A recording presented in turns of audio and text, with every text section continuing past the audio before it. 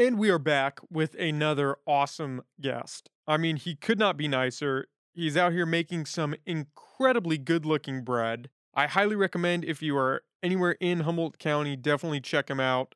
Snag a loaf, take a bite of some happiness, and please give it up for Josh Berger.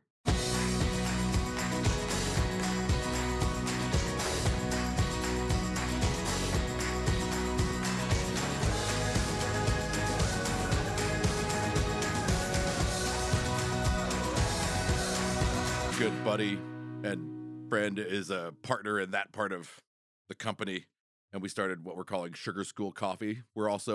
He's trained, he's got a lot more professional experience in the coffee world than I do, but I've been obsessed with coffee for quite some time. When we finally got like a roaster that allows us to roast coffee properly, Dive and now into it.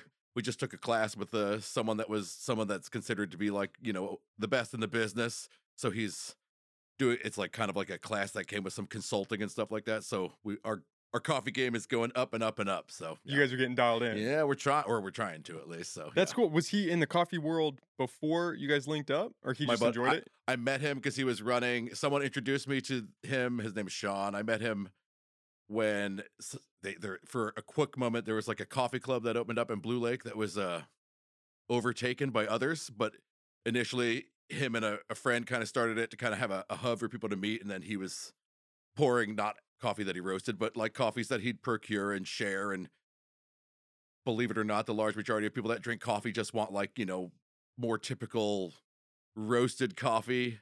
So it kind of shifted away from that. But that's where I met him, and slowly he would stop by in the morning and we'd drink coffee, and then we became friendly, and then it just grew into something else, and eventually we started our little company. So That's cool. People can go deep with coffee. Once you go into the rabbit hole, it starts. it's It never ends. well, I don't know it's super ton, but basically, there's so many flavors in wine. Apparently, the amount of like flavor notes you can find in coffee is far more than in wine. And then they've only just started really like digging into the science of coffee roasting recently.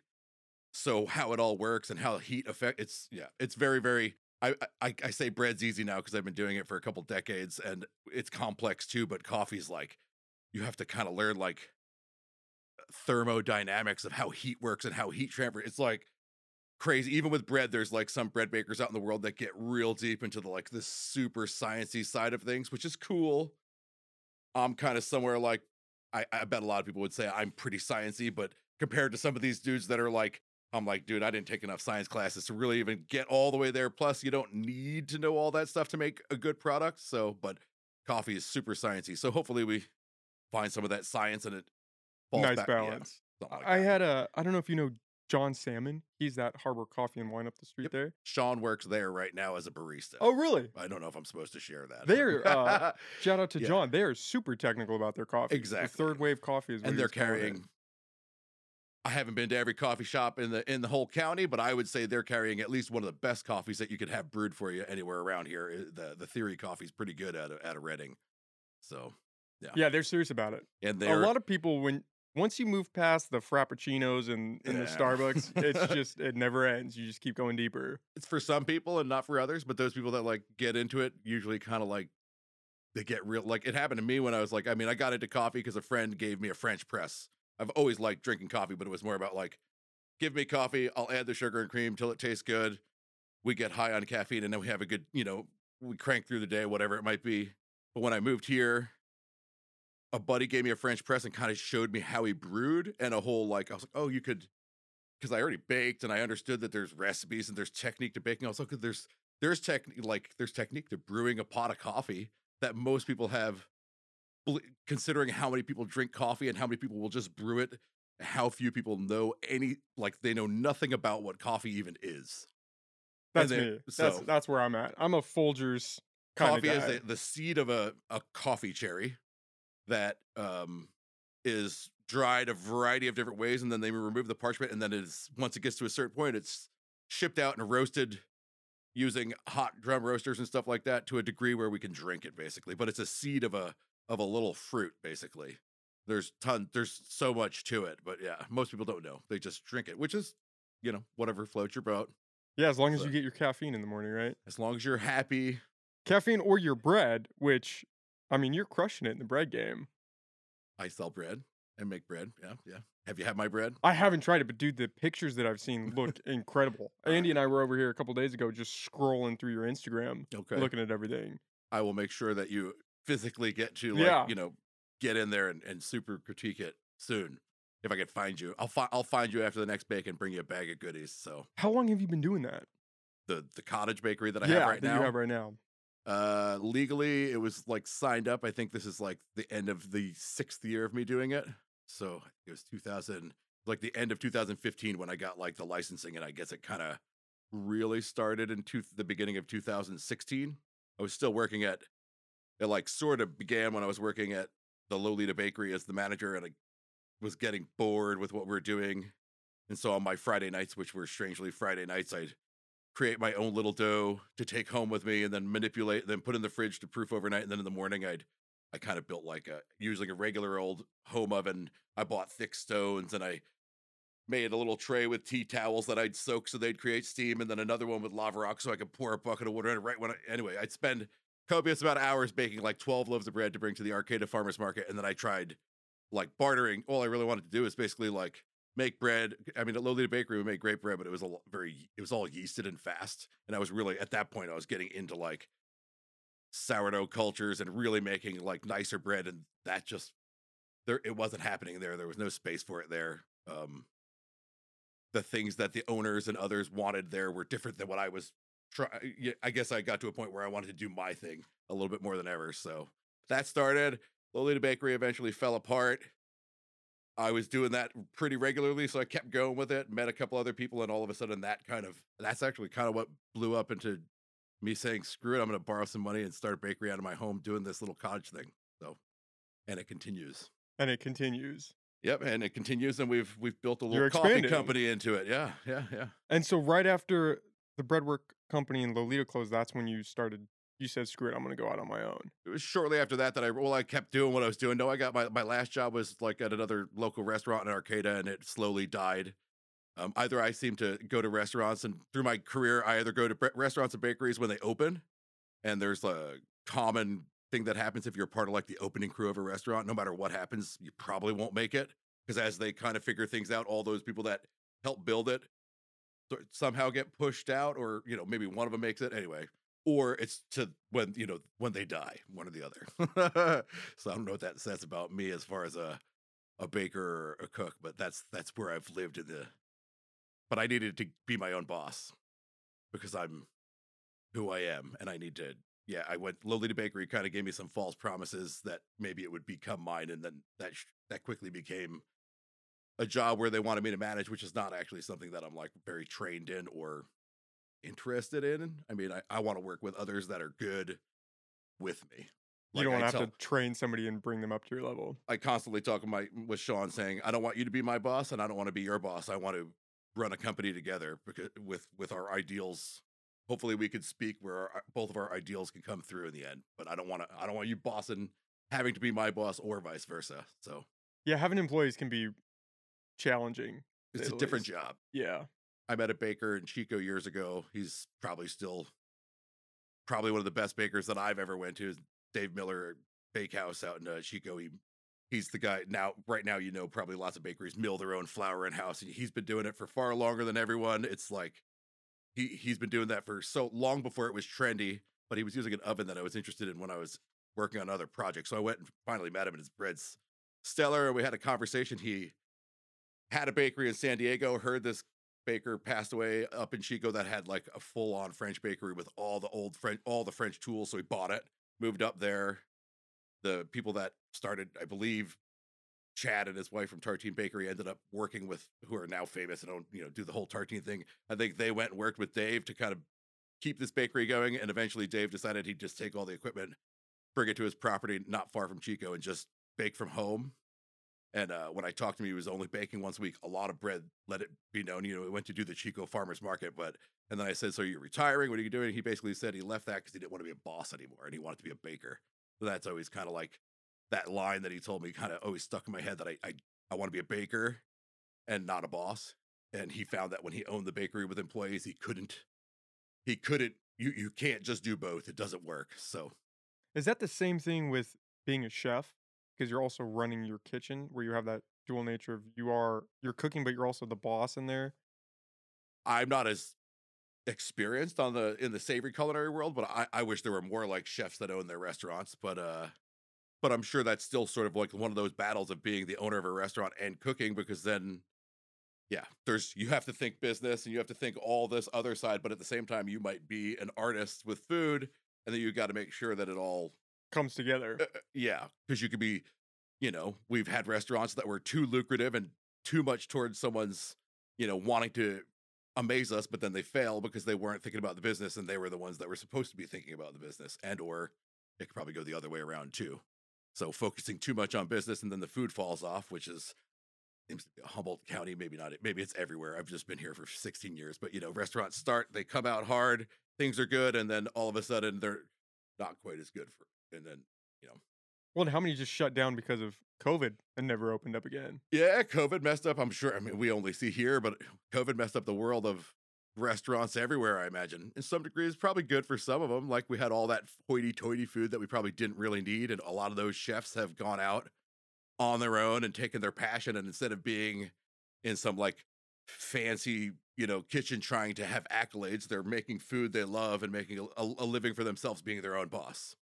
Maybe they're making burgers now, but I'll bet a lot of them are happier.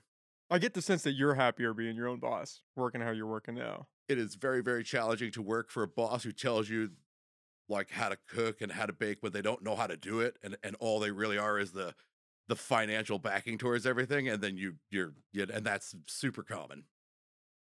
Yeah, they're trying to teach you how to bake. Like, hey, you just focus on running I, the business. Let me do what I need to do. and there's they're putting the money behind it. They have all the right in the world to say this is the way, like that's the fine example. We go back to Lolita Bakery, me and my buddy who were the guys that did the most of the bread. We were like trying to fix the Lolita Bakery, what we thought needed to be fixed. Everyone loved the Lolita Bakery sourdough, but we were trying to make it a more consistent bread.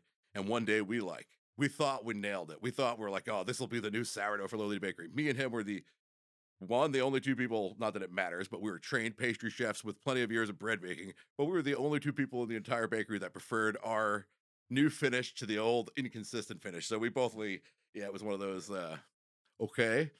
So Does that happen a lot where you craft this almost perfect dish in your mind and then you present it to the public and they're like, we're gonna it's not gonna hit.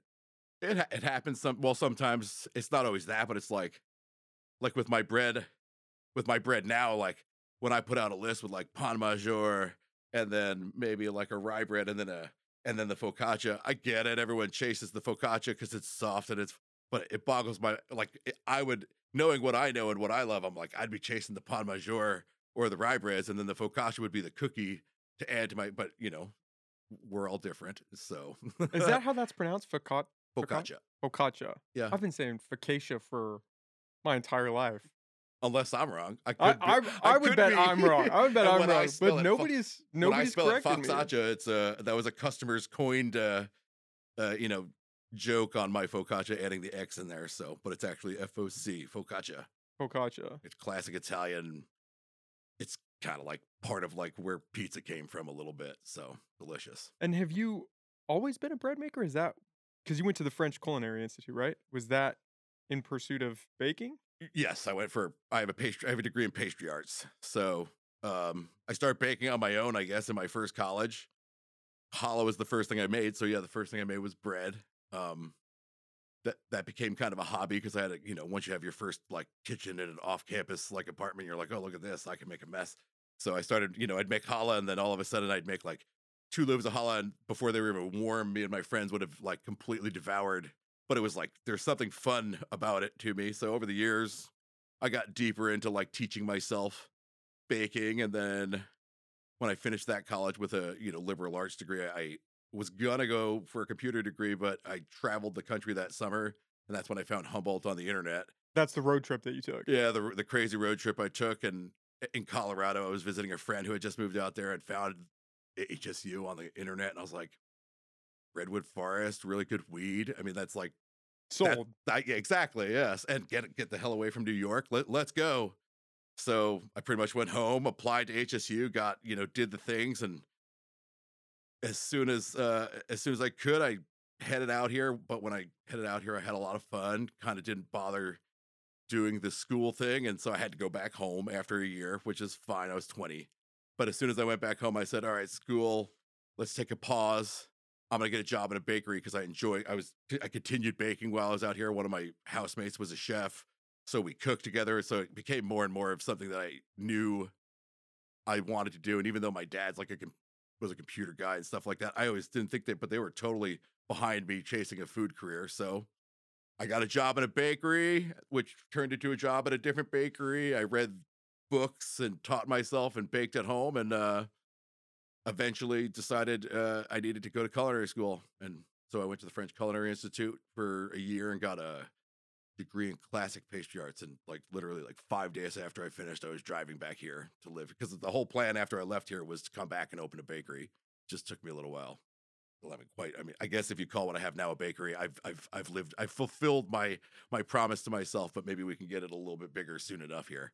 Yeah, you So don't have to stop building, right? That's part of the fun, is just keep mm, expanding. yeah, I was for years trying to like build, people to back me so I can get into a brick and mortar thing, but now I kind of want to see if I can find people to help me where I could buy a commercial residential home in Arcata that I could expand into and still keep it. I feel like that would still, and otherwise I'll become a boss. But if I could keep it that way, I could hire some help, and I could still kind of be like Josh Fox Bread, where there's a couple days where there's bread. Then I could actually do pizza and sandwiches and all the pastry stuff that I'm not allowed to sell right now because I can only sell stuff that's like shelf stable with the cottage law. So then custards and everything, become fair game again. So I can make cake, but I could do it cool and randomly where I could just be like, well, I'm gonna make some chocolate mousse cakes, and I'm going to tell everyone tonight on Instagram that tomorrow I'll have some chocolate mousse cakes, and then just kind of like just like with my bread, kind of organically see what the people want, but not be your traditional bakery where I don't want to be Monday through Friday 8 to 4 is never going to be part of how I set it up. Well, it's a hard battle in the sense that you want to maintain the quality and the integrity of the food. You don't want to get so big that now your quality just isn't there anymore. Right? Yeah, Is that kind of a balance for you of like, I want to expand, I want to bring people in, but I I, don't want it to get to that point where it is just another bakery. because they won't make the bread the same way that I mean, it's very challenging to train a crew to make bread the way that you know Up to your standards. I mean, I could probably I feel like I'd be able to find an assistant that could work with me, and then I take the load off, and then, there's the right person. There are people that bake bread better than me. There's no doubt about it. But like, I'm trying to get what I want in the end. And no matter how much someone tries to emulate what you're doing, it's not always exactly the same. Plus, if they aren't trained or don't have the skill sets, it's very hard to give someone 20 years of experience overnight. So either you can have someone that just helps, or you got to go find skill that we don't have tons of up here because we don't have a whole lot to offer people that are looking for work, really. So a lot of people will that have these skills will end up going towards a city where there's just more opportunity. So That's the big thing with Humboldt is what is there really here for people to do? Especially kids that go to HSU, they're going to leave because what are there's they no going to stick work, around for? or Yeah. and there's no competitive work to boot. Like if you go get a job, if I went and got a job in a bakery around here, I'd make I'd get offered maybe $1, two maybe $2 more than someone that had no skill and was much younger than me. And you've got all that experience to back.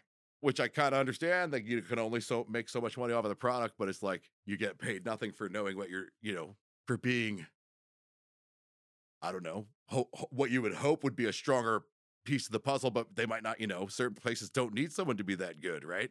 They just need the cogs to move. Is it pretty competitive in the sense that going to culinary school doesn't really add that much? So you could still compete with some guy fresh out of high school or something trying to get a job at a bakery? That's why I tell people that want to go to culinary school to really consider what they're doing because it's expensive. So if you're going to do it, make sure you want to be in the industry or you'd be wasting. And there's so much information from just going to a kitchen and saying, "Well, can I work for you?" You could pay, I'll dishwash and then or whatever it is.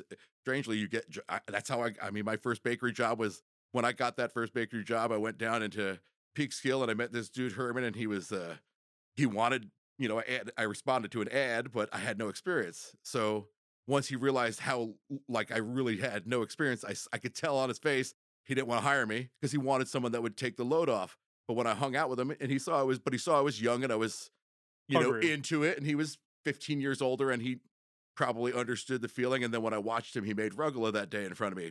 I'd never had rugula before in my life, but I went home, even though this has got to be like 2000 or something like that. So the internet's not, it's not what it is now, but there was all recipes. And so I jump on and I look up rugula recipes. I ask my parents, they're Jewish, like what was, they knew what rugula was. So I look up a recipe, kind of took it, went, made it the next day. I went back and saw Herman and I brought him my box of rugula. He hired me on the spot because it came out pretty good. It wasn't like perfect.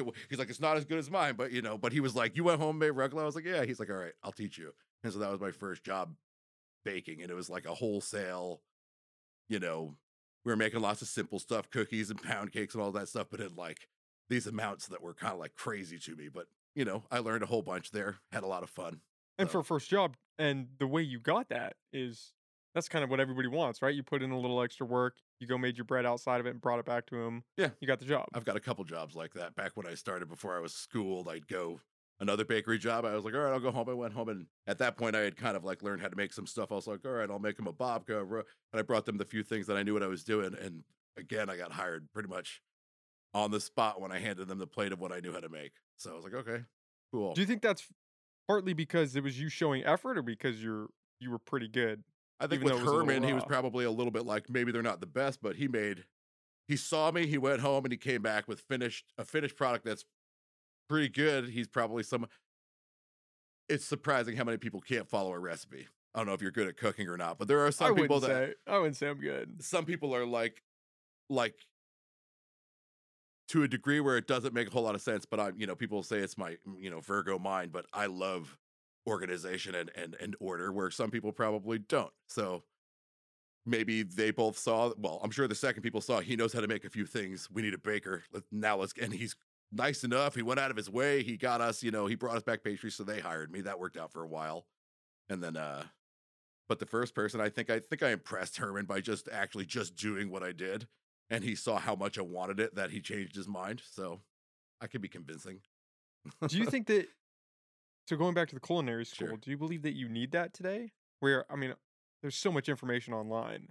There is, but it's like, I'm sure there's probably ones online that are organized in a way that maybe you could do it for like so much less money to get. Like, the cool thing that happened in culinary school was you like literally like the class was 6 hours. You got in, you got like hands-on demos from chefs that knew what they were doing, and they showed you, and then you had to do it.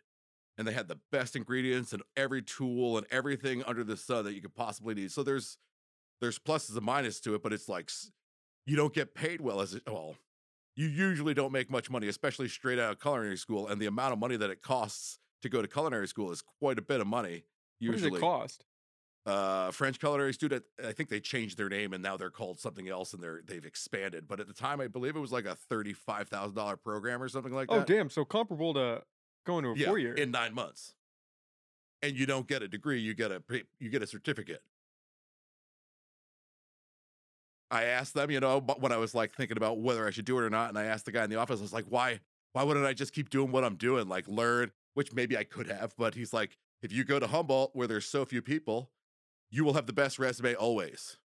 Or at least you will have this leg up on your resume forever because you went to this like prestigious school. And maybe when I was younger that was true. I feel like maybe at this point it would matter less because I have so much experience, but it gave me a really good foundation of like knowledge that I didn't have from just like opening books and jumping all over the place. And they made you focus. It's like, all right, we're doing cakes. And it was, X amount of times just doing all the different classic cakes, all the different combinations. So they're really giving you like the building blocks to you still get out of culinary school and basically need to go refine your whatever it is you want, whatever focus point you want to do in baking. But they've given you this at least sample, so you could say I hated working with chocolate, or I loved working with chocolate, or whatever it might have been. That because some of these people that were in my class never did it before, and were like, and I had been baking for a little while, but some of them you saw pure natural talent, just like whoa, they're very good at like, particularly with cakes. I'm a terrible cake decorator. I'll build your cake layers, I'll make your fillings,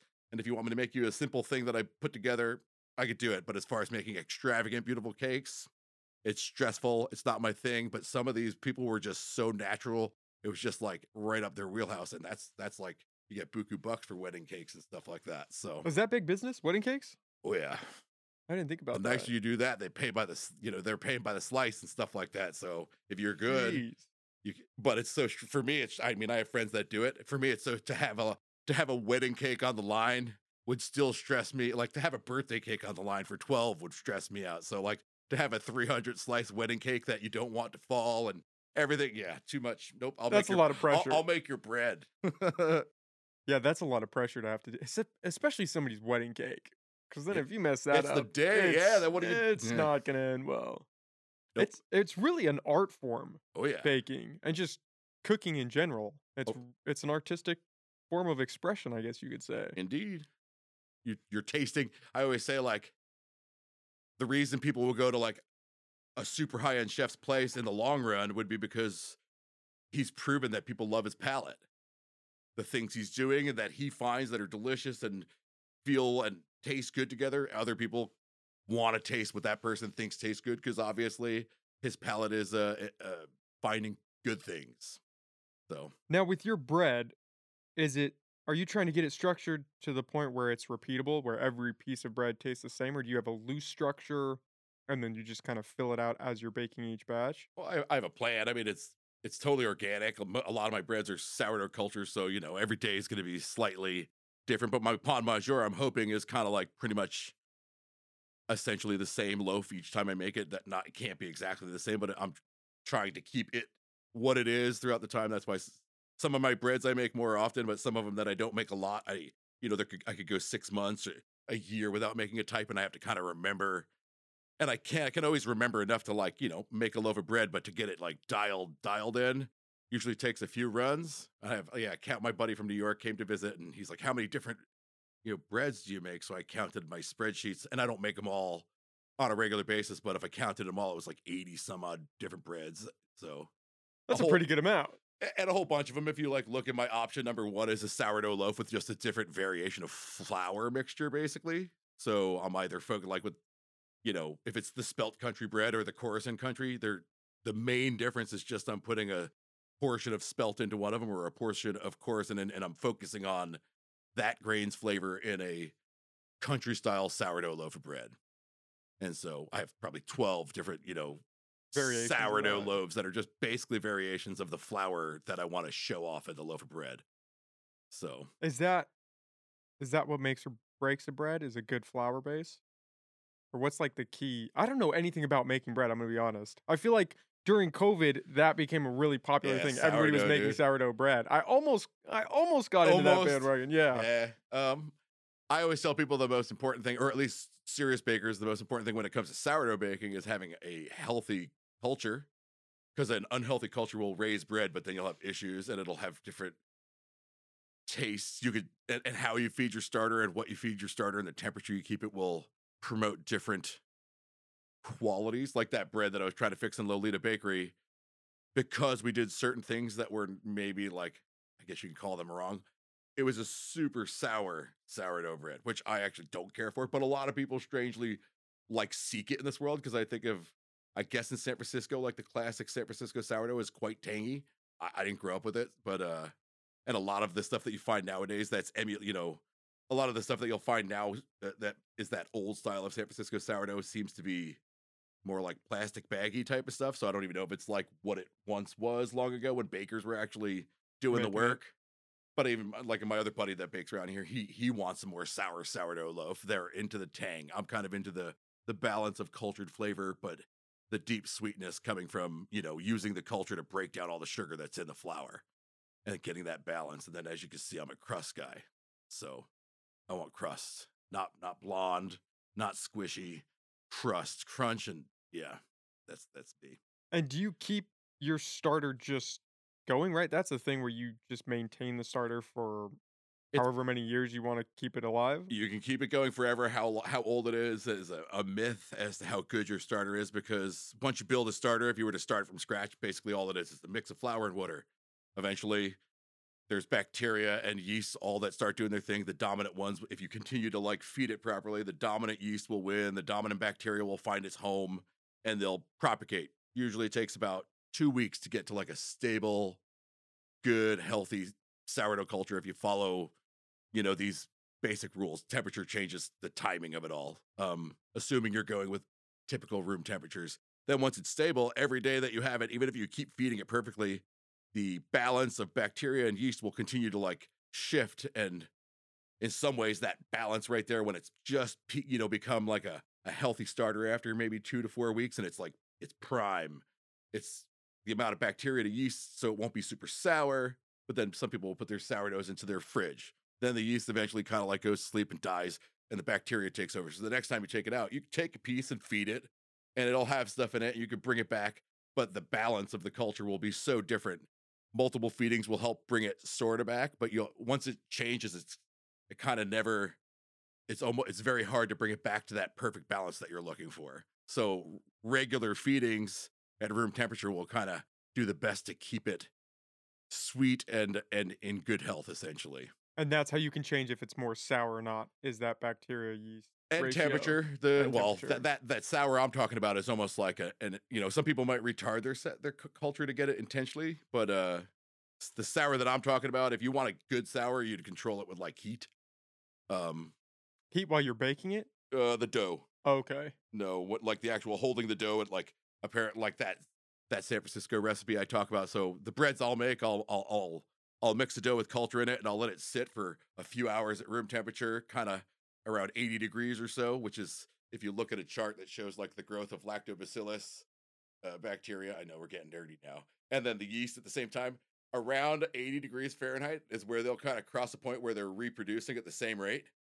So a lot of us like that as like a dough point to build cultured flavor and also get the yeast going. If you exceed that, though, you'd think, the yeast gets higher and higher, and the bacteria does, but a few degrees later, the yeast dies off, but the bacteria continues to propagate at a higher level. So what I read was that old San Francisco sourdough, they made the dough and brought it out at like that 90 some odd degree, really, really warm, so that the bacteria was multiplying at a much faster rate than the yeast. So before the dough is ready to be shaped, you produce that much more acid in the dough, which is why you'd get more of a tang, essentially. Okay. So that's It's a that's science. one way to manipulate a dough towards more of a tang or less of a tang. Yeah.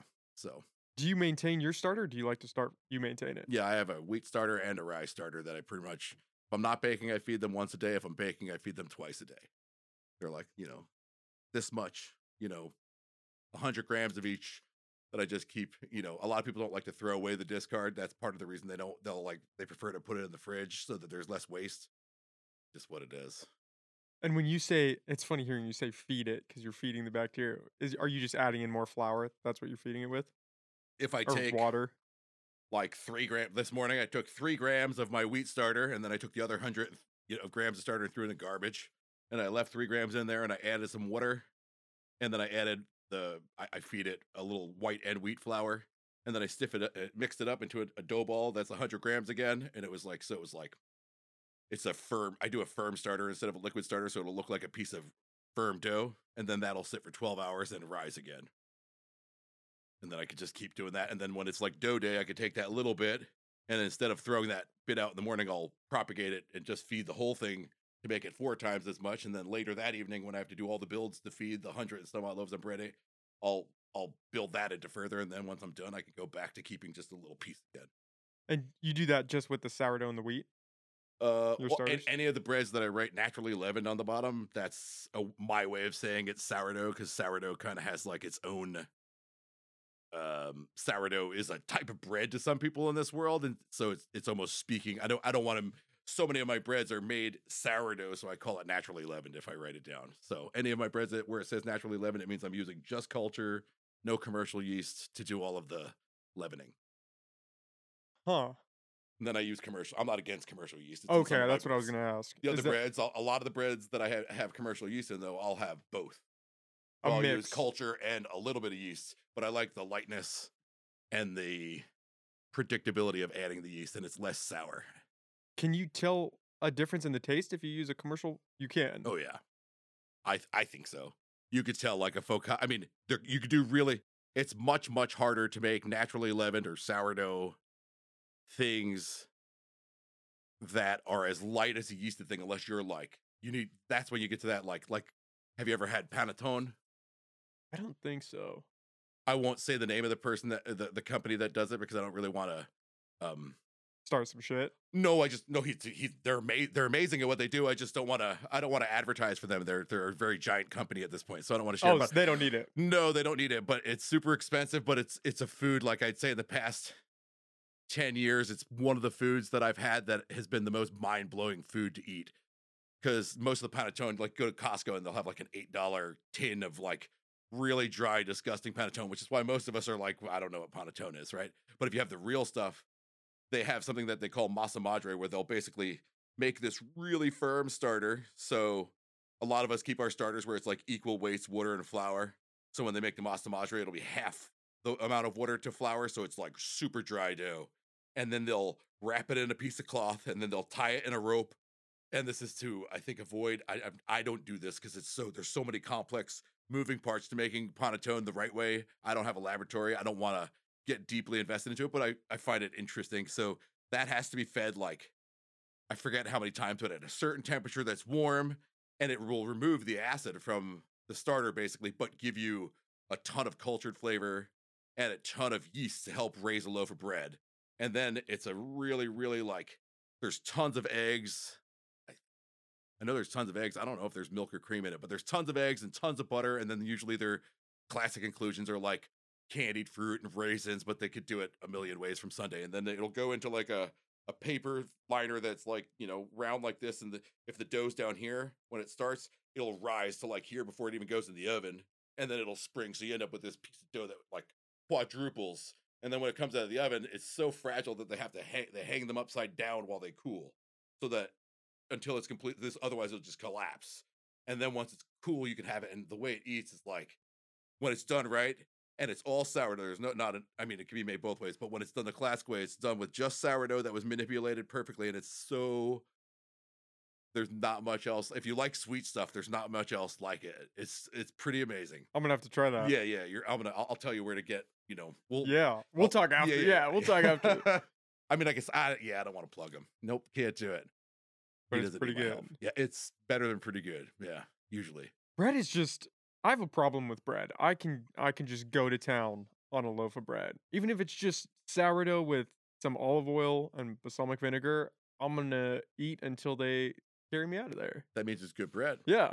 But even if it's crappy bread, you can get store bought right. sourdough, and I'm just gonna keep. If it's good bread, that's even worse. Another level. Yeah, because then you can't stop. And then your food comes and you're like, I'll just have the bread. Just box this up for me. My family's known from back in the day when they used to give you the bread basket on the table, asking for like annoying the waitresses because they'd come and be gone. And then come again and then be gone. And they'd be like, really? It'd be like 5 baskets later. We're finally good on the. And that's why there's no free bread baskets probably in most of the world anymore. I would buy that. That's my family's the same way. Everywhere we go. Texas Roadhouse, where they have that cinnamon bread. Have you ever tried that? I haven't.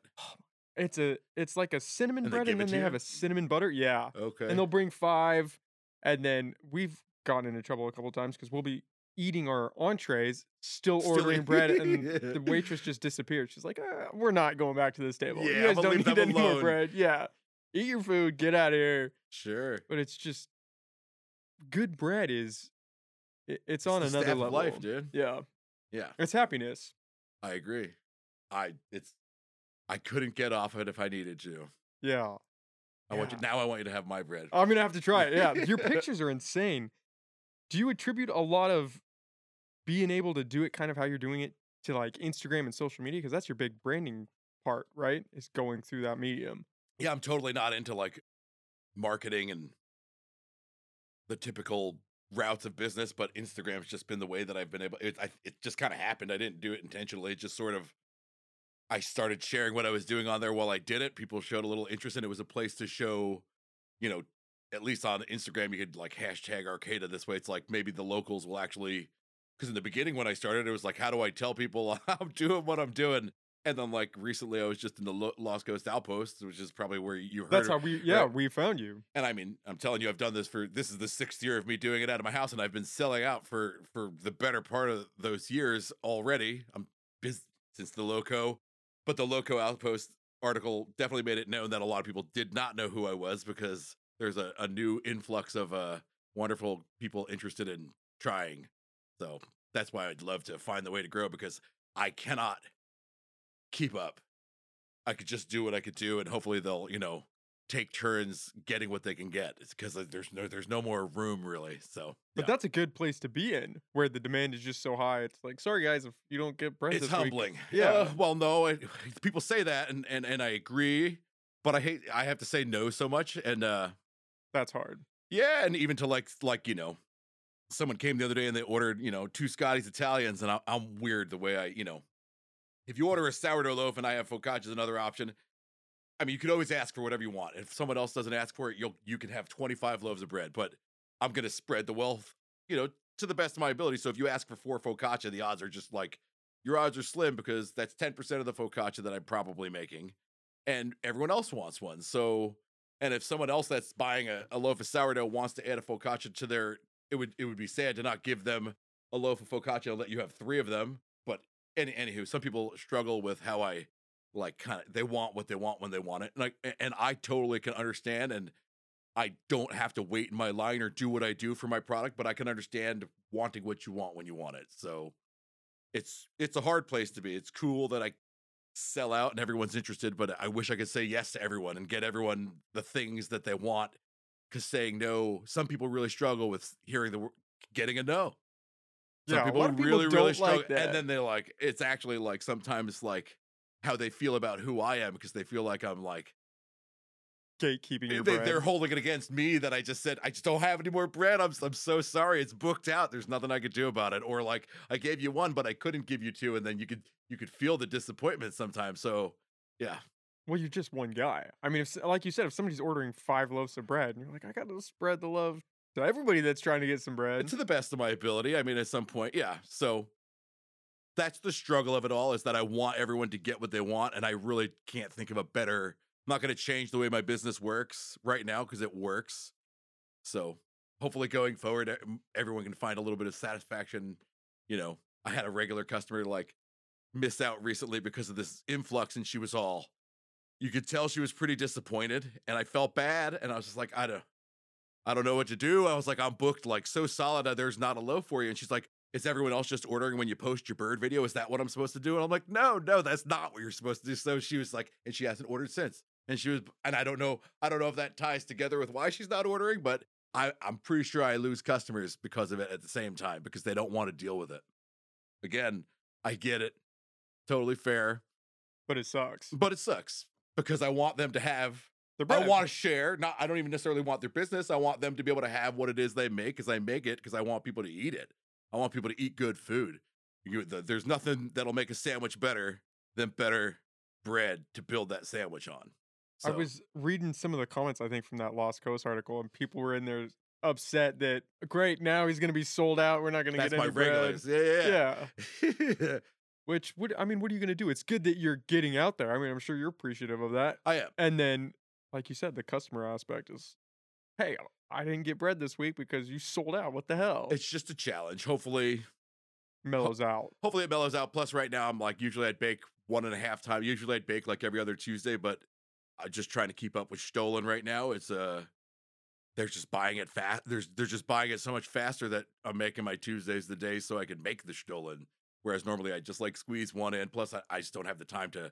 I used to be like, all right, I'll do that on the weekend, and then I'll go right into baking. And I've had friends and family be like, you need to take time for yourself and relax. So trying to not work too hard. What is your current schedule? So you post what it's going to be on Tuesday, Thursdays are orders. So usually, if it's a regular week, usually how it works outside of Stollen season, like so during the regular year, usually my bake days are Tuesday and Friday, and I'll post the day before each on Instagram and on Facebook. And then if you really don't do social networking, I offer a text message, but that'll come after I've posted on Instagram and Facebook. So You might miss out. and people do, and they're like, I just sent it right back. I'm like, yeah, but the note's been up for 30 minutes and it's gone. I don't know. I can't help. Anywho. But if they really don't want to do the social networking, that's fine. And I'll put them on my text list as long as they're going to be buying bread somewhat regularly. Cause it's not an app. I do it, one person at a time, copy and paste, because I used to use an app and then too many of the text messages would fail. So it's just not worth doing, setting it all up only to have it not work. So I just copy and paste for 20 minutes while I'm waiting on dough and then get back to work. So, and then, but anyway, so post what I'm baking bread wise on Monday and Thursday. The pickups the following day between 4 and 6 p.m. at my house in Arcata. If you order, I'll tell you where I live, the few different ways that you can pay. When you pick up, I usually have like pastries or some sort of add-on goodies that you can add to your bread order. You can't come and get pastries and or the add-on things if you haven't ordered bread because there's not enough. It's for the people that have placed an order that, for that day. And then now that there's Sugar School coffee, there's often some fresh roasted coffee as well. And then Which is a great combo. Get your everything bread, grab some coffee. Yep. So if I get to this little commercial residential place, part of it would be to put the roastery in there, maybe a little espresso bar, but it would be like a slow bar, so it wouldn't be open. Just like everything else I said, it wouldn't be you wouldn't go there 5 days a week. It might be open a couple days a week, and it would be to showcase some of the coffees we have going at the time. So And how many loaves of bread are you doing on a typical bake day? it used to be 80 to 100 on each, but since I'm not doing the Tuesdays, I've been doing the big batch of Stollen, and I've been pushing my Friday bake to the most I've ever, about 150 loaves lately. I've been doing That's just a on lot Fridays. of bread. Yeah, That's a lot of bread. 1/6 of the leading bakery in the area does it a day with a full staff, Really? or at least when I used to work for some leading bakery in the area.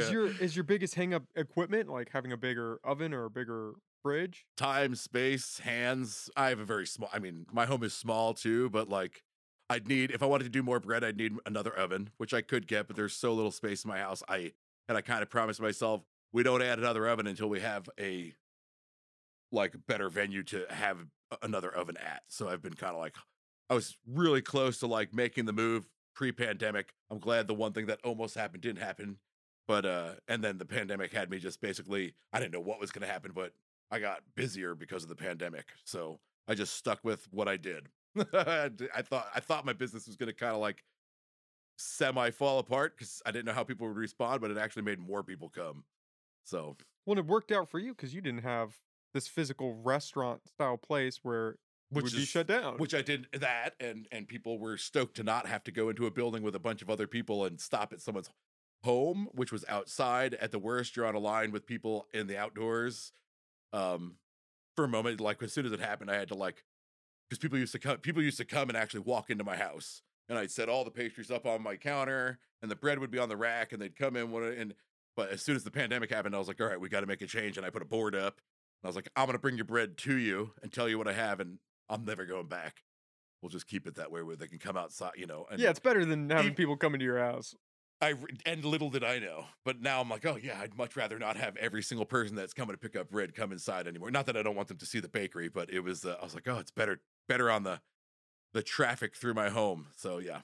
So Do you like that split where you live yes, in your business basically? I just wish I had a bigger home, but that's You want kind to of, keep it that style. That would be the mixed use thing of where you could still live there and work there. otherwise, if I go start a business that I own, I'm going to end up spending 60 to 80 hours a week in a different space while I have a home over here. And if my dog can't be where I'm working, then my dog everything about life would work out better if I could live right next door to where I baked. And at the same time, that would make it so I could hire less people, because if I'm right next door and there's little tasks that need to be done, I go home, do some stuff, come back and do it instead of needing someone to be there to do things for. I'll just go do them. Yeah, you're not 30 minutes away. You got to I commute. just go in and out. Then I could run in there and be like, I'm gonna go bust out some pie dough because we got to do this thing. But then I could go back and live my life. And then yeah, definitely love. Little did I know how much I love being with my bakery. But yeah, definitely want to continue that. Whether it be a huge house that has a place that could be a bakery, or a storefront that has a living space that's above. One way or the other, though, that's the new dream. So Is it hard to maintain a balance with that where you do live in your business of yeah, trying to I live keep in a personal bakery. life? Yeah. No, I have a person. Well, I'm happy with my life, but there's definitely I feel like maybe I would enjoy it if I had more space and the bakery was a little bit. When I walk into my kitchen, I'm in the bakery, 10 feet, which is 10 feet out of. I live in a mother-in-law unit, so it's a small spot. So I walk out of my bedroom, I walk out, and boom, You're at work.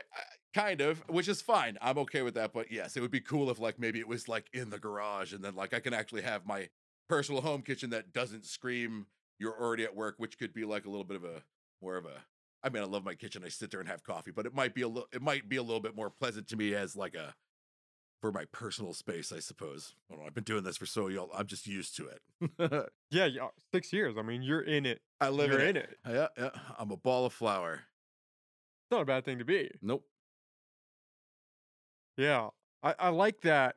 I like that structure because I'm basically here 24/7 as well. Doing the So it's same. just yeah, it's just easier than having to go somewhere to go to work because you're right there. It's inefficient. Yeah, That came out of the pandemic too. Look at all the people that are like, I didn't need to go. Even wealthy people, like, what were we doing driving to an office?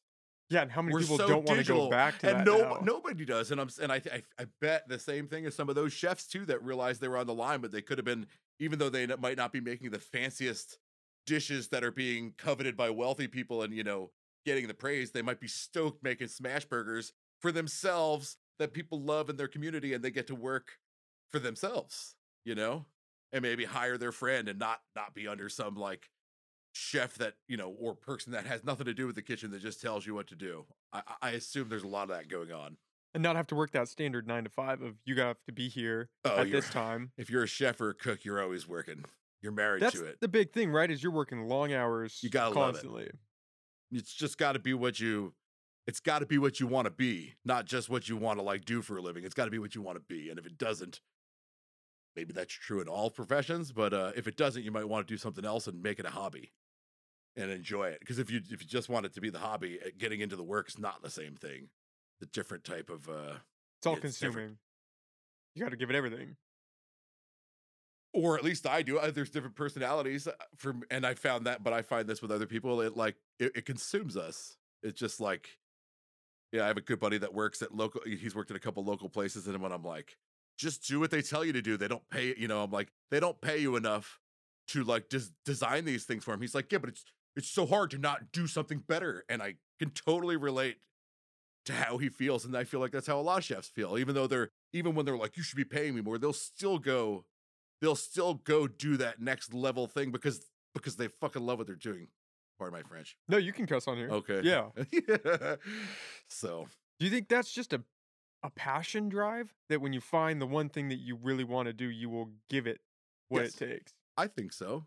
I mean, you're doing this because I'm imagining this is your passion, It right? would suck if I didn't like this. You would be mean, yeah, I terrible. would be- You'd be I a would terrible. be You'd have miserable. to be. Yeah, exactly. Yeah. You got to enjoy interviewing and learning about people. And you set up your studio to have a studio. You didn't go rent a studio somewhere else. You made it happen. So I don't know. You find your deep passion. I think friends. You when you remove your friends from your life to do what you love is like kind of a I can't remember. I keep seeing this video in my head where it's a guy. He's a chef. He's like, basically, I don't have any friends anymore because I basically took on this career and I've been doing this thing. And he's like, it's what I do. He's like, and I'm not gonna. You could see that it was hurting, but at the same time, there was no way he would leave it. I've done the same. I don't know why we do it. It's a double-edged sword Yeah, a little bit. because you find this thing that you love and it comes at such a cost, but you love it. So It's what makes you be. It makes you. I guess. So and how do you not do that thing when you find it? How do you not? I've had partners and friends in the past that were always so jealous of me, know that I knew they would always be so upset that I knew exactly what I wanted to do. Once I found baking, I was like, no. I know bakers don't make money, but I'm going to go open a bakery. This is exactly what I want. And I've known I wanted to do this for quite some time. A bunch of them will be like sort of disappointed that I like, or not disappointed. They just be jealous. They're like, I don't know what I'm like, well, go find a path. You got to find what you love and then, do what you love and love what you do. Otherwise you'll be disappointed is my guess. Or maybe money will do it for you. I'm not really sure. Yeah, it's a weird. The passion thing is so weird because some people don't want to sacrifice to even try to find one. They get into that shitty job or that 9 to 5, and it's just this realm of comfort It's where at least they addictive. know at least they know what's going to happen. I'm going to wake up tomorrow. I'm going to go to work. And if I you don't got have to worry about losing my job and if you have a family and a mortgage. or things that need to happen, or you're thinking about retiring and you're like, this is what I went to school for, this is what I should be doing, but it's like, do you like it? but it's sucking my soul. Yeah, exactly. Like, but are you gaining, because you don't live for the money that that will be in your bank account when you die. So like, what are you living your life for is the real That's different for everyone, I guess. Some people want to be rich, or some people's the way people measure their success is different. I'm pretty happy with what I'm doing. I just want to slowly grow it into this next thing, and I can see. Then I'd be pretty stoked. I don't think I'd need, hope maybe some projects here and there, but I'd be pretty stoked on what we had. I mean, my dream is like this space where there's my bakery, room for like a gluten-free bakery, room for a fishmonger, room for a butcher, room for a beer brewer, a coffee roaster, all in this big building where there's plenty of space for all these things. The center has an open space for a like ongoing farmers market for all the farmers from the nearby area to have a place to just not have to have these organized farmers markets, but a place where they could pay dues. This building that gives them access to just say, then they can jump on Instagram. Hey, I got a bunch of these veggies. Come on down to the market, and then one spot would be an open kitchen that could be for pop ups that we could then like talk to chefs from in San Francisco and say, hey, you want to get away to a cool place and like work on new menu items? We rent our kitchen here. We can even set it up and organize it so there's a pop-up dinner. Just I know it's crazy, but I think that'd be sweet, it's especially in just such a Arcata. huge like endeavor that it's not something I could do on my own. It would probably take so much money to actually put together, but it would be this culinary like powerhouse of a building that would be you'd have everything. They could all work together. Everyone would be rubbing everyone's back. The bakery that would be there and then someone would go to the butcher right next door. You do all your stuff. You can stop going to the supermarket. I don't know. It's the Well, weird dream. I mean, you're working towards that, right? You got the We coffee. do you little got one parts of it. step. Yeah, I don't know if I want to be a butcher and all that stuff, but You don't have to do it all yourself. I'll find someone else to do those other parts. Exactly. Find someone that's been doing like making really nice salamis and stuff for 25 years and put them in there using some of our local meats and stuff like that, and we'd have a fun little spot. So Why do you want to do that? That idea of helping everybody out in one spot. Is that just because you know how cutthroat the business can be, or I don't know. I think it's just there's something beautiful about that idea to me. Bringing like the craft end of all of it into like one space where eh, I don't know. There's just something. I love food. I like I think my favorite thing to do is eat, and maybe see like a fish show. So, but eating is definitely like my leading thing to do. So I feel like that would make for a better culinary playground in the area. But again, do we have anything like? We don't have anything like that. I don't We know have of some anything farmers that even markets. exists like that, but like the ferry building and stuff like that. But that's even more bigger than what I'm thinking. I'm thinking something a little bit more focused, but yeah, they have all those different parts down there in the ferry building. So it came to me after someone talked to me about like starting a tea house that did like true like ritual tea settings. Like they got a couple, and there's one like in Boulder and one in New York. I was like, I don't think that would work around here, but I feel like this would work. And then if you wanted to have like a little tea room, that would actually work in that same space. So Well, I feel like the support for local business here is pretty strong, oh yeah, and local sourced food. all of it. So I feel like it would be. I feel like if this thing happened, I feel like it would be totally supported by the community, and people would be into all the different parts of it. So Just building that out. finding That's the someone big that project. believed in the same idea and someone that had the skill sets to say we could grow this together, and then put the businesses in place, and it would be pretty cool. So And is the phase before that? That's where the pizza and those other pastries come in. That's what you're kind of leaning I'd towards. want my new space to be the place that was basically like had all of that. So I'd probably, if I grew and it was the way that I see it right now, I'd probably continue baking bread a couple days a week. I'd probably be able to bake more. I would imagine I'd be able to, I'd have more oven, and I could probably do slightly more numbers. And then I might do like minimal bread on those other days that I was open, but I wouldn't do the full, line. Maybe the other days I would just do like dinner breads and stuff like that, focaccias and baguettes. But I think I'd have an open case of focaccia sandwiches that I did like on a regular basis. If a baker in Italy that is an inspiration to probably all of us is Bonci, and the bar of, if you ever go watch videos of it, he's just got a bar of all these different like topped focaccia sandwich type things that I feel like something similar would be such a great place to go for lunch. And one day it might be, if it's tomato season, it might just be tomatoes and a little bit of basil, but then there might be some like nice cured meats on a different one. There might be eggplant, who knows? But all those, maybe a specialty sandwich, and then I'd probably bust out pizza nights. I'd imagine I'd do pizza at least a couple nights a week, but I don't know that I'd be like a regular pizzeria where it was like, okay, we do pizza between this hour and this hour. Come look at our case. Plus, I like making different styles of pizza. So one night it might be, yeah, we're doing pizza tonight. It's New York style, and then another night I'm going to do like like grandma pies, or I'm going to do Sicilian, even deep dish pies, and then just kind of change things up and hope that they're all still interested in eating whatever it is I am in the mood to make for them. I'm hoping that I can keep being good at what I do. That so if I just share, there'll be enough people that want to come and eat. Basically, Is that how you pick what breads you bake? Now is just kind of what you're in the mood to cook? yeah, I go through like the list. There's sort of like a balance. Certain ones get handled in a certain way where I can only pick like X amount from this section and X amount from this selection. But then the mix needs to be like there needs to be a whole or grain bread. There needs to be a sourdough bread. Usually, it's nice to have at least one rye bread.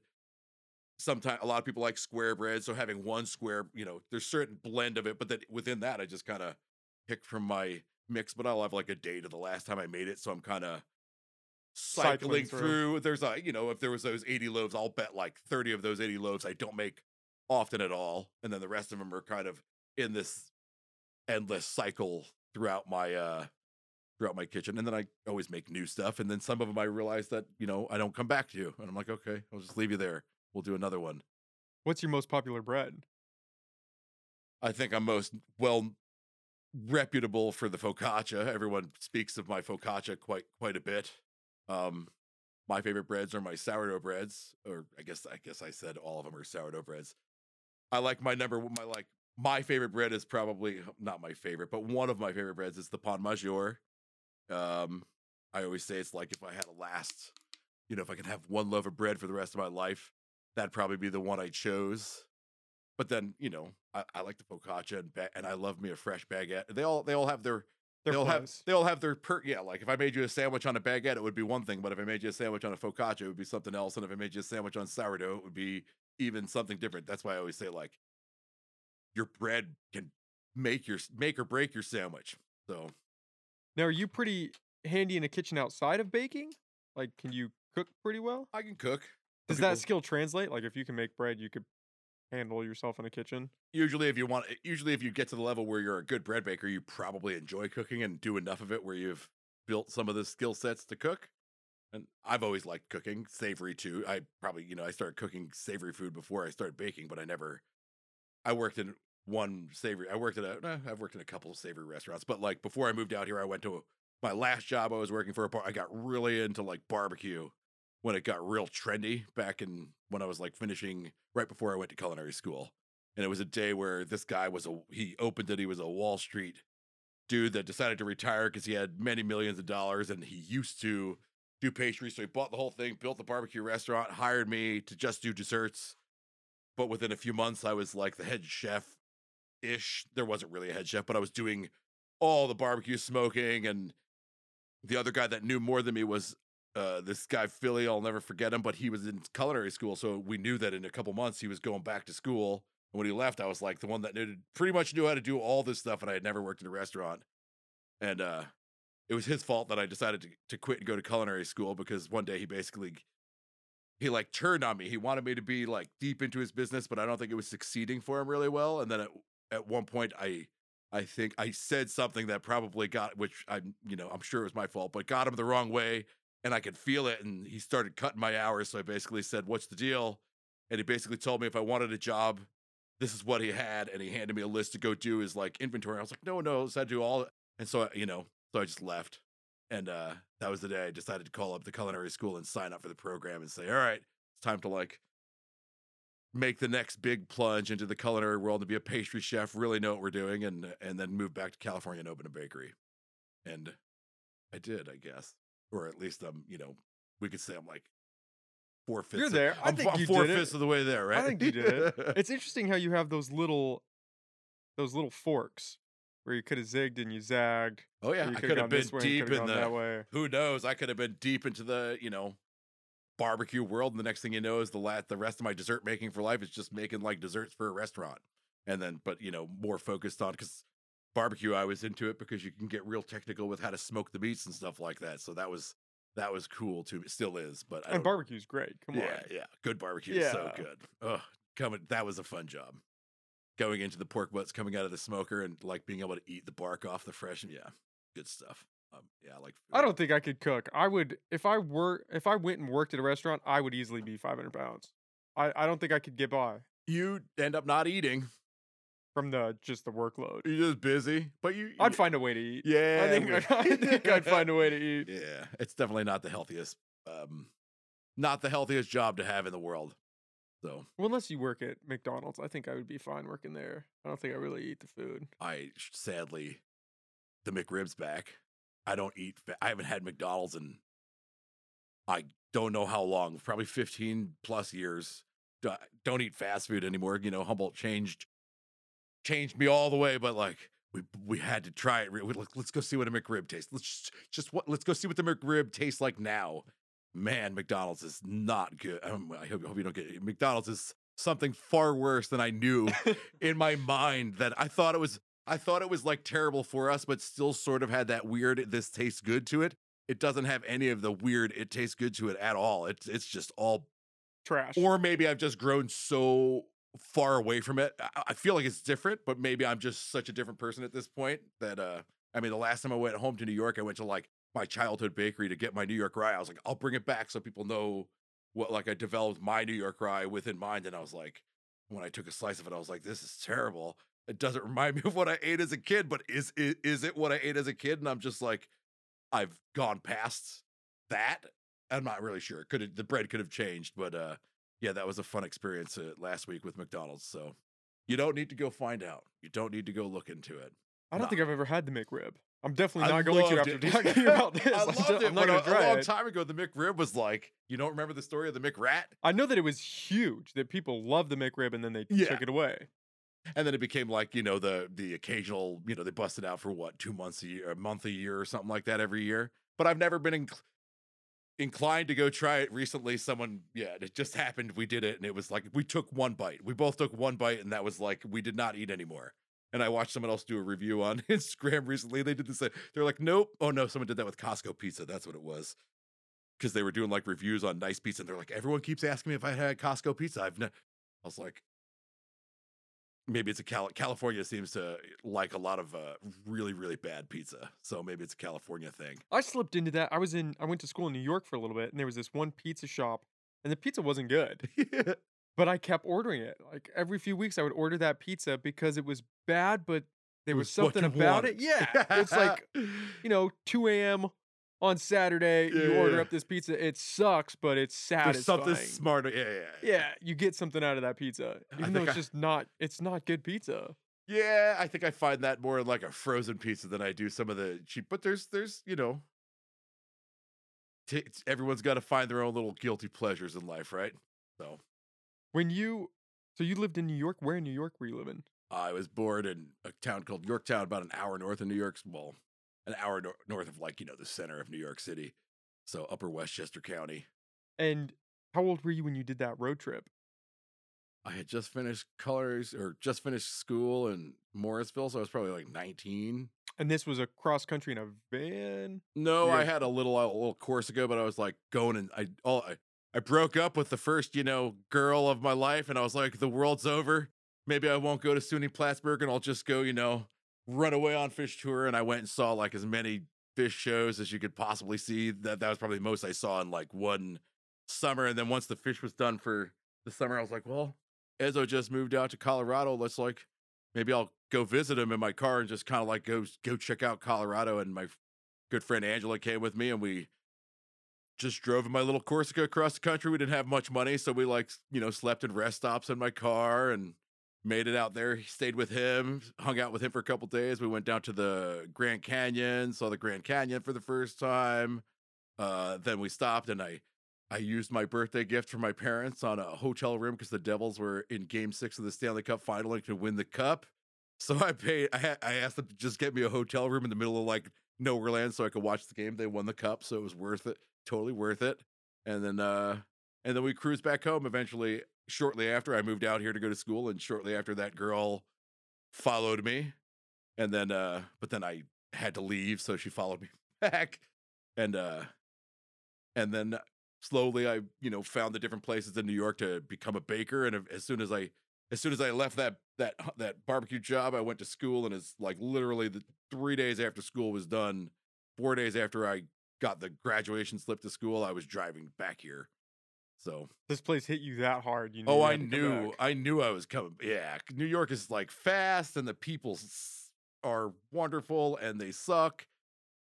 I mean, I love them, but like I could never really, even with my really good friends, like as soon as I went to college the first time in upstate New York and came back, I already kind of like lost my fitting with that like tri-state area city type of. I was like, I'm too slow for you guys. I don't want anything to do with this life, going to the bars is yeah, I'm not a drinker. So like all of that didn't work for me. I was like, I'm gonna go to the land of cannabis and redwoods where hippies belong. And so I knew I wanted to come back. So and I did it. My parents were like, you sure you want to go back? It didn't work last time. I was like, it'll be fine. It's what I'm gonna go for my life. And I've been here for, I think this will be 17 years in March.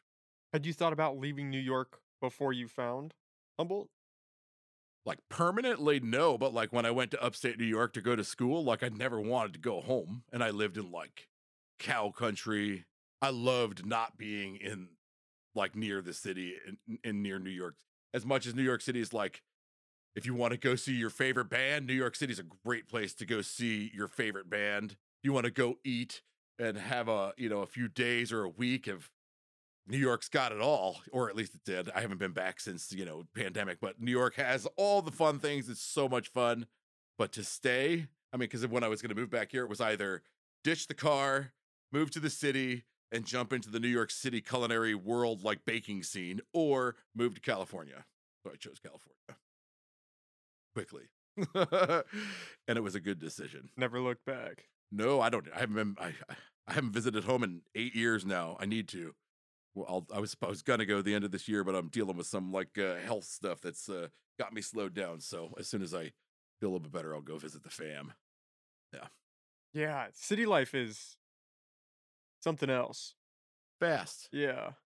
People have different focus on what they're living for. It feel. I mean, I'm not trying to say I've got a better idea. I probably don't, but I'm simpler than like m- that. I don't need all of that. Too much for me. Yeah. Yeah, it's a different way of living.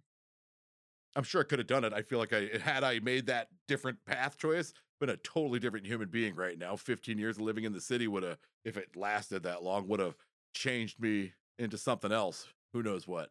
Do most people in New York that are around the city, do they stay around the city or do they move We got both. upstate more? You've got a mix. It's a mix. There's the New York City diehards that like never want to leave, and then there's the New York City people that find out once they leave that they don't have to be there anymore. So, but there are definitely those that are like they've just gotten so accustomed, and a lot of them that move will move. They could. A lot of them that move will, if they came to a place desolate like this, would die. It's just not enough. Like that guy that one of the dudes that went to me with in Morrisville. He's from downtown Manhattan. He just like could not hack Cowtown. He had to go move back home and be in the city. It was too slow for him. I'm like, oh, I'm surprised you can't like just love the fact that it's quiet. But he grew up with it. I couldn't imagine growing up in New York City. And I say the same thing to kids that grew up here in Arcade. I'm like, I couldn't imagine growing up around here, because this is a weird place to grow up too, especially like pre-legalized cannabis, when it was like a crazy little like industry of, I don't know, what we have here. So I couldn't imagine growing up in that. I love them all, but it's an interesting place to come up as a kid, I would imagine. Yeah, I'm always fascinated when people come here and they just fall in love with it. Because when you grow up here, you kind of take it for, But you you take see, advantage of it. I 'cause see a it's lot just of the what kids it that grow up here. is. They're like, "Oh, I hate that." Not hate it, but they're like, Ready to the go. parts that I came here for, they don't want anything to do. They can't, weed. Who fight weed? I'm like, yeah. Well, everywhere else, like you back where I'm from, like if you get seen with anything, it's like not anymore. But back when I moved here, you can't just smoke weed somewhere. You get in trouble for it. Out here, it's just like you're good. And I knew I smoked. I was just honest with myself. It's something I do. At least if I go there, I won't have trouble with the law as far as like smoking a little bit of weed. So Yeah, I, but how crazy is it that it's 2022 and that's still federally illegal? I always talk about that whenever it comes up because it just, changing. Yeah, It's still but not quite there, but it certainly seems to be. It's like pretty interesting how it's changing right now. Not necessarily for the better though. It's an interesting. It seems pretty corporate. So I think the county just cut some a lot of the taxes, yeah, right? some tax because they're struggling. Of course they are. So when you tax the shit out of them, and it's Yeah. like, well, what do you do? I Well, guess we'll cut some of the taxes. and well, when all the other wealthy entities were just waiting to jump in on the party because they can afford it, and then all the small people that have been doing it. I mean, I'm happy. People tried getting me into that industry when I moved here. I'm very happy. I didn't even go farther than just playing with scissors on the rare occasion while I had a bakery job. I'm happy to be a connoisseur and not a worker in that industry. Yeah, you can enjoy it from a distance. Be like, yeah, I support you guys. I'm not all going to the get way, into the dude. field. Yeah, I want all the AAAs and all that swag. Send it out to the other states or something. Like send it to SoCal. Yeah. Yeah, how bad is LA right now? I've been hearing that it's rough down there. Oh, Yeah, post COVID, it's just if it wasn't a shithole before, now it's now it's struggling. Oh, as far as like Crime-wise, it's living. just- Oh yeah, yeah. 'cause- yeah. I haven't spent any time down. I've been down to SoCal once. I've been to wherever they do that festival in Indio. I saw fish out there. Otherwise, I haven't been south of San Francisco very much at all. I just stay here. This is a good spot to be. I know. It's a good I tell spot people to that be. they all think I'm crazy. I'm like, I just stay here. I love it here, dude. This is like the greatest place on earth.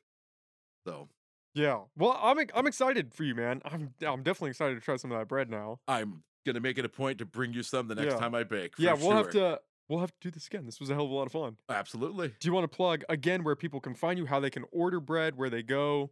You could always, I guess, check me out on Instagram. It's Josh Fox _bread _ Facebook, it's Josh Fox Bread.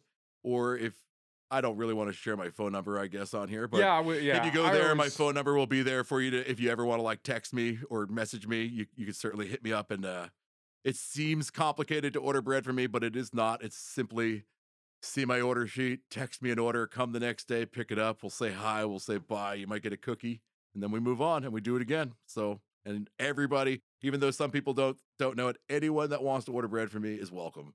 There's no like signing up or like being part of a club or no newsletter that you have to join. nothing. Anyone, if you could get the message that says text your order to this number and you do it and I have the bread, you're in.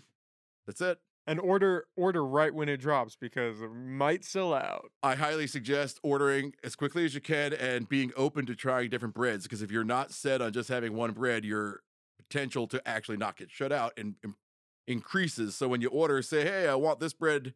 If you're a pro, you'll order the bread you want or the breads you want. And then if you're a real pro, you'll write, if for some odd reason they aren't available, but these are, I'll take them instead this way. Because if you wait until I tell you they're sold out and then I tell you and you switch your order, the other ones might be gone too. So, but that's getting super pro and technical. So, Okay, well, Josh, this was awesome. You're awesome. The bread looks great. Keep doing what you're doing, man. thanks, I'm man. excited. Thanks for having me. Yeah, we'll definitely have to do this again. We should. Awesome. Cool. Thanks. Bye.